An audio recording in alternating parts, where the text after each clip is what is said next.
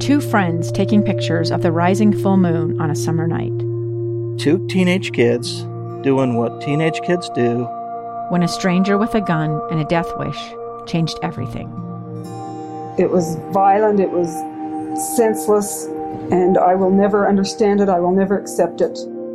I'm Amy Donaldson, and unfortunately, we're all too familiar with stories about how violence shatters lives. But what we rarely see is how they are rebuilt. In a new podcast, The Letter, we relive tragedy, but only so we can hear the rest of the story. The struggle to reclaim lives, the realities of grief, and the possibilities of forgiveness. I believe in miracles. Sometimes I thought, there are no miracles. Yeah, there are, and this is a big one. Follow The Letter at theletterpodcast.com or wherever you get your podcasts. Inside Sources. Inside Sources with Boyd Matheson. Well, if you haven't been watching closely, there is a lot of chaos going on in Sri Lanka. Now, that's not a country that we talk about every day on this program, and nor does it often dominate the headlines. But you've seen some of the images come out of the chaos. Part of that's economic, part of that's political. A state of emergency was declared after the president, Rajapaksa, fled the country. He apparently resigned by email today. There are promises of elections to be held next week. But this is a complicated part of the world, and sometimes I know it's very easy for us to sit back and say, well, that just is too bad, and it doesn't matter to me. But I actually think that there are many things we need to be aware of as we look at Sri Lanka's economic crisis, how that could ripple across the world, and yes, actually impact us here right at home. So in the middle of this economic crisis, as we watch what those ripples might be, the director of the Atlantic Council's Geoeconomics Center, Josh Lipsky, explained that what's happening in Sri Lanka isn't unique to them, and it actually should be a warning for other countries, especially those with emerging markets. If you look at the factors driving this, pandemic shutdown tourism affects a lot of countries. Bad fiscal management and corruption. That's repeated, unfortunately, in many countries. High debt burdens and overextended loans to China and many other creditors. We know that's a story across the world. So, yes, there are some idiosyncratic factors here. There was a fertilizer ban, and that it lowered the food in cost. But there's a lot of issues here, if you think of the trend lines, that you know are going to be repeated other places, and we're already seeing that bubbling up. So it has to be cause for concern, both for the Sri Lankan people, but more globally for EMs. That's, again, Josh Lipsky. That was him talking with Yahoo Finance. And I want to stay with that conversation that Josh had with Yahoo Finance because he did such a brilliant job of breaking down all the components of this. He went on to say that he believes other countries will follow in Sri Lanka's footsteps in the months ahead. Well, you have to look at El Salvador, Ghana, Tunisia, Egypt, even Pakistan as a range of different kinds of EMs in different parts of the world that are potentially at risk of default here. And that doesn't mean it will happen, but we have an extraordinary amount of money of distressed assets trading, higher amount than we've had in years. And so that triggers a lot of alarm bells. The IMF is saying this is not a moment for complacency. They need more firepower. And in the background of all of this is Russia's invasion of Ukraine, because it's sending energy and food prices soaring at absolutely the worst time. So you have higher interest rates from the U.S. and ECB and other major central banks' perspective, higher food costs coming in, no tourism revenue in a lot of these EMs, and it's a toxic mixture for these countries. And I think there will be other defaults following on Sri Lanka in the months ahead, unfortunately. It is a toxic mixture. The question, in my view, is are we headed for a global financial crisis like we saw in the 80s and 90s? Again, this was Josh Lipsky. He was talking with Yahoo Finance. He says not right now, but we better be ready. I don't think we're there yet. There's not as many countries at risk of default as there were in that period of time. The IMF is more well-resourced than it was then, and interest rates in the U.S. and other central banks aren't going to go as high as they went in the 1980s. So those immediate risk factors are not there. But I would just say, and we should all learn from the past 2 years, there is a law of unintended consequences here. It doesn't seem like we're in some major systemic global shock from defaults, even if we get 5, 6, 7, 8. It seems like that can be handled and managed, but you don't know the ripple effects. So we all have to be on on alert. And I think that's why the IMF chief said we can't be complacent. We have to handle more than one crisis at a time. And we know the lesson of recent history is that one crisis leads to another. We think of the global financial crisis, then the Eurozone crisis, then look at the Arab Spring and the political unrest. These things are connected. And so we can't just disassociate. The economic and political repercussions are deeply intertwined. I think that's a really important perspective from Josh, talking about that interconnectedness of it all.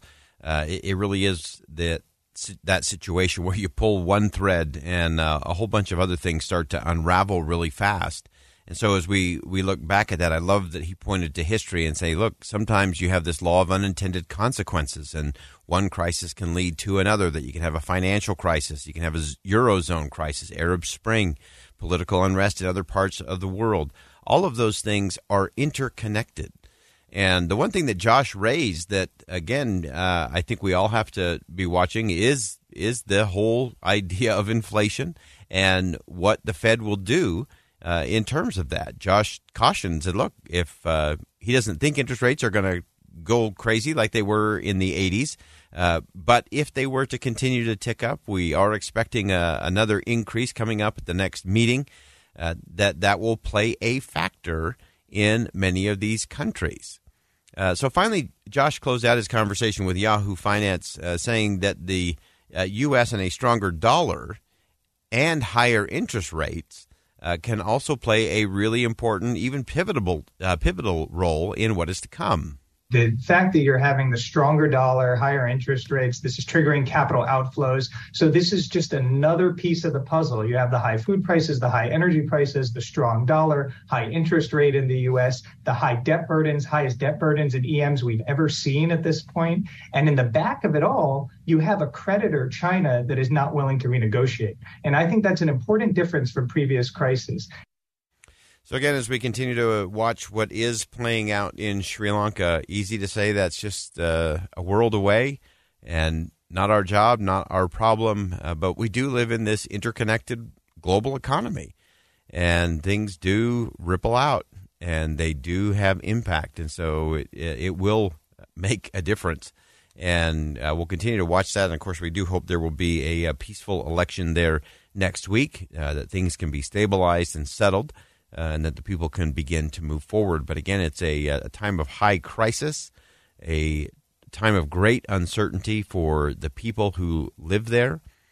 And you just have to look at all the factors, all the things that play in, and realize that while Sri Lanka may just be one tiny little place, there's a host of other places in very similar circumstances where they've lost a host of things during the pandemic and shutdown, where tourism really is the driving force for so many of these countries. You also have this reality of bad fiscal management from many of these countries and outright corruption in others. And it happens over and over and over again. And then you end up with a high debt burden. You have overextended loans to places like China and other creditors. And that's a really bad recipe for some real economic pain and a lot of social unrest in these countries. And so we'll continue to watch that. And I just want to stress the fact that we don't have to worry about everything all the time. It's not that we need to carry the burdens of the planet, but we do need to be aware, and we do need to understand that ripple effect. And I would also say on a Friday that there is another kind of ripple effect in terms of things that we do well and things that we do in a good way. Every act of kindness ripples out, and it strengthens civil society wherever it is. And that's part of what we can do. So we can't do everything, but we can do something, and whatever we can do, we should do. And especially we ought to do those things that are right here closest to home. And while we often think, that could never happen in our country, or that could never happen in my neighborhood or my community, it's easy to kind of hear that siren song and think that everything's going to be just fine all the time, no matter what. And it just isn't. It requires all of us to come together, to link arms, to get past our differences, to talk across our differences, and to find solutions That'll help us all to move forward in a positive way. All right, we'll step aside for bottom of the hour news. When we come back, our good friend Eric Bame's going to join us on a Friday. Much more to come on Inside Sources right here on KSL News Radio. Stick with us. A gun in the face. Then all of a sudden they all kind of lined up. They pointed their guns at me. And this is the point where I thought, I'm going to die today.